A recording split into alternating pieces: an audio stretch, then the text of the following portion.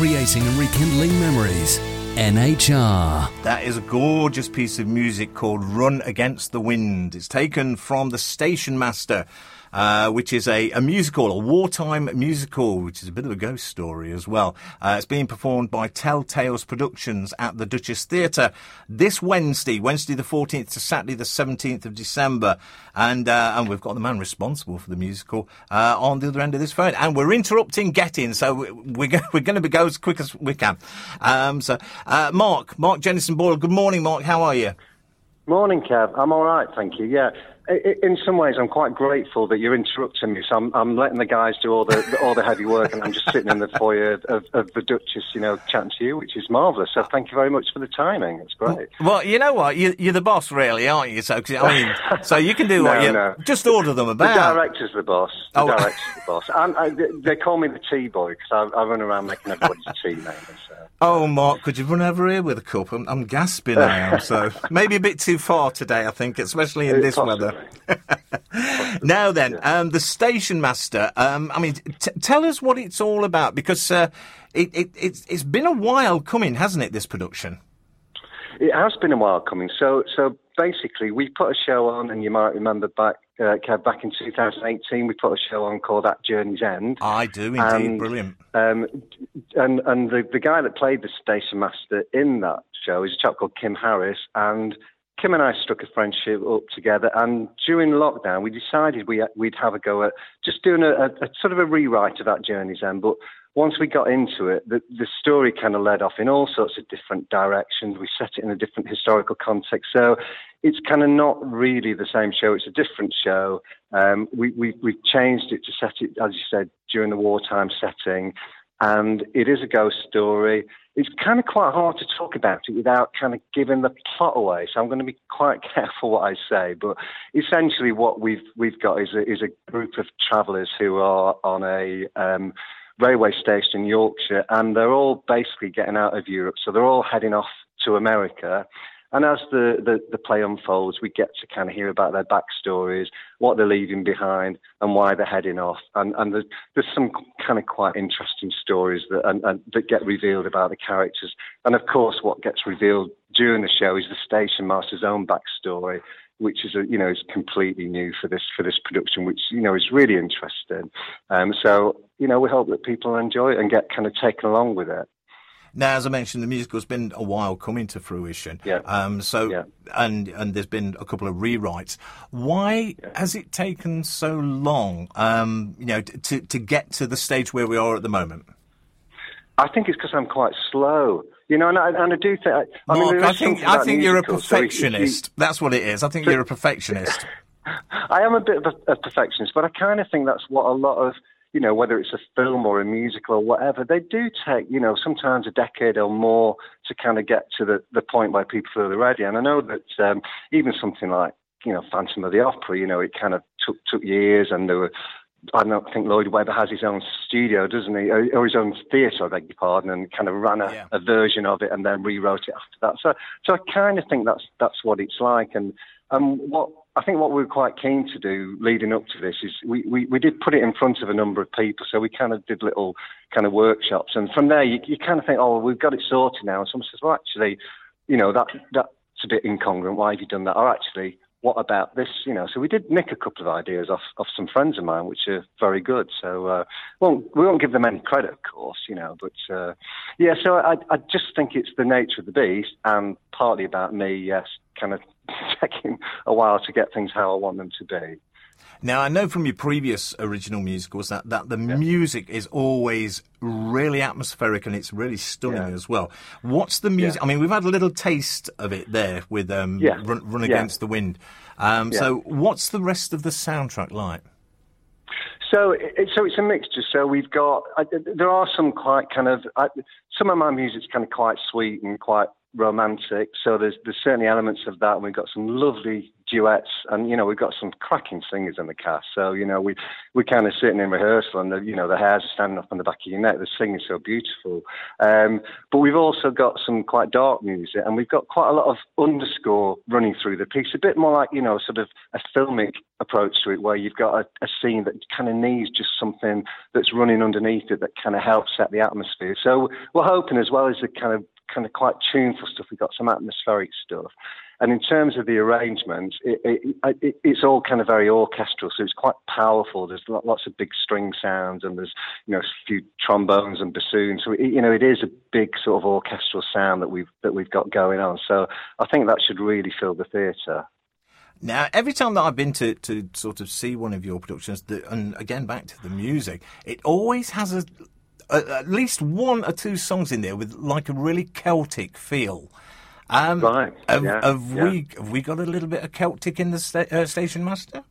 We have, yeah. We've got, so one of the characters is a chap called Brodie, and he's an Irishman, and like the others, he's off to America, and he's got his own backstory, which is quite a dark backstory, actually. And he does a solo song, which is called Life, I'm Coming For You, which is actually a very upbeat song. And it's sung by a chap called Phil Deakin, who does it, really does it justice. And that, it's got a real nice sort of Celtic feel to it, yeah. Oh, which is, my background. You might guess from the name Boyle, yes. There is some Irish ancestry in there somewhere. We know Phil well. We know what a voice he's got. Yes. Tremendous. Yeah, tremendous voice. And you have got some amazing singers in there and some brilliant actors as well. Yes, Tell us a little bit about the cast. Okay. Yeah. So and I think because we're not a big company, we're not well known. I think we have to work quite hard really to get a cast. But we kind of set out, I'll still say we really want to do the piece justice. So we really, targeted some quite big players locally, so we've got, Graham Buchanan, Sandy Lane, Hilary Lee, et cetera, et cetera. So we've got a really strong cast, and that, it's acting as well as singing, and that's always the challenge in musical theatre, isn't it? That you want people who can cover both of those bases. But so that was important to us, and I think we feel really lucky with the cast that we've got, and that have committed to a pretty small company that is basically just myself and Kim Harris kind of running around and trying to do everything. So yeah, we're very lucky, I think. Okay, tell us a little bit about Kim. Who's Kim? So Kim Harris, he's a local actor. So he was involved in the setting up of Four Blokes theatre company, which a lot of people will know going back. So him and his wife Julia. So Kim's been in loads and loads of productions, but he only started writing recently with me. So we did a production in 2020, which was an 80s themed production called Paradise Moon, and that was the first time that Kim had written, I think. So that was really good. And as a partnership, we get on really well. We sort of fall out sometimes, and we have different perspectives, and we occasionally resort to shouting at each other a little bit, but we always kind of come back together, and we're really solid. And I think that's so important in any kind of, when you're doing something that's kind of a bit stressful like this, where you want to kind of make the best of everything. We've kind of maintained a really solid friendship throughout this, which has been really important, I think, in sort of seeing it through to this stage. So he's a top bloke. I mean, he's a Cockney, but we won't hold that against him. I think sometimes, when people are writing together, whether it be music or sort of books, theatre or whatever, it is a little bit like a marriage. So, when you say you're shouting at each other and everything, it does remind you of a man and wife. I'm not going to say which is the man and which is the wife in there, but never mind. Let's move swiftly on. Tell us a little bit about Tall Tales Productions.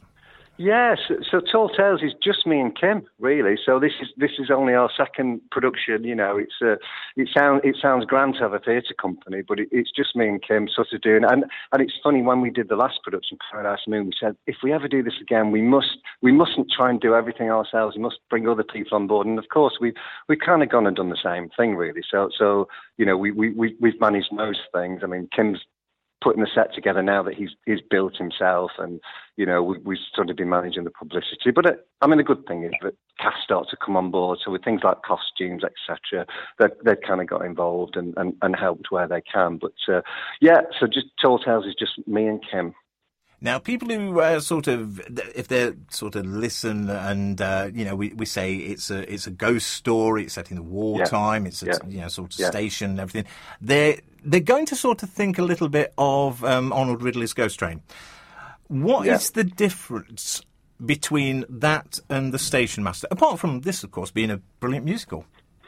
This is a brilliant musical, and I'm trying to think, do I know Arnold Ridley's Ghost Train? So you've slightly put me on the spot there. I think what you get with the Stationmaster is you get the gradual unravelling of people's backstories and where they've come from. And of course, you've got the kind of ghostly element, which I'm not going to kind of do a plot spoiler. I suppose what I would say with this, although there's a bit of spine chilling in places. It's not a horror story. It's more of a moving, more of a romantic thing in some ways. So we're not setting out to scare people. We're setting out to move people, and maybe people feel a little bit uncomfortable in places. But it's not a scary story as such. Well, I'll tell you what would Christmas be without a ghost story? Absolutely. It's the ideal thing to go and see on a cold, wintry night. Yeah. In the lovely, warm Duchess Theatre. Exactly. And sit and enjoy some brilliant music and a wonderful story as well. Where can people get tickets from to come and see it? So if you go onto Ticket Source, you'll quickly find the Stationmaster site and you can buy tickets. It's selling really well Wednesday, Thursday, Friday. There's quite a lot of seats left for next Saturday, so we're hoping that will pick up. So, get yourself onto Ticket Source. Or go, if you find the Duchess Facebook page, you'll be able to get through there as well.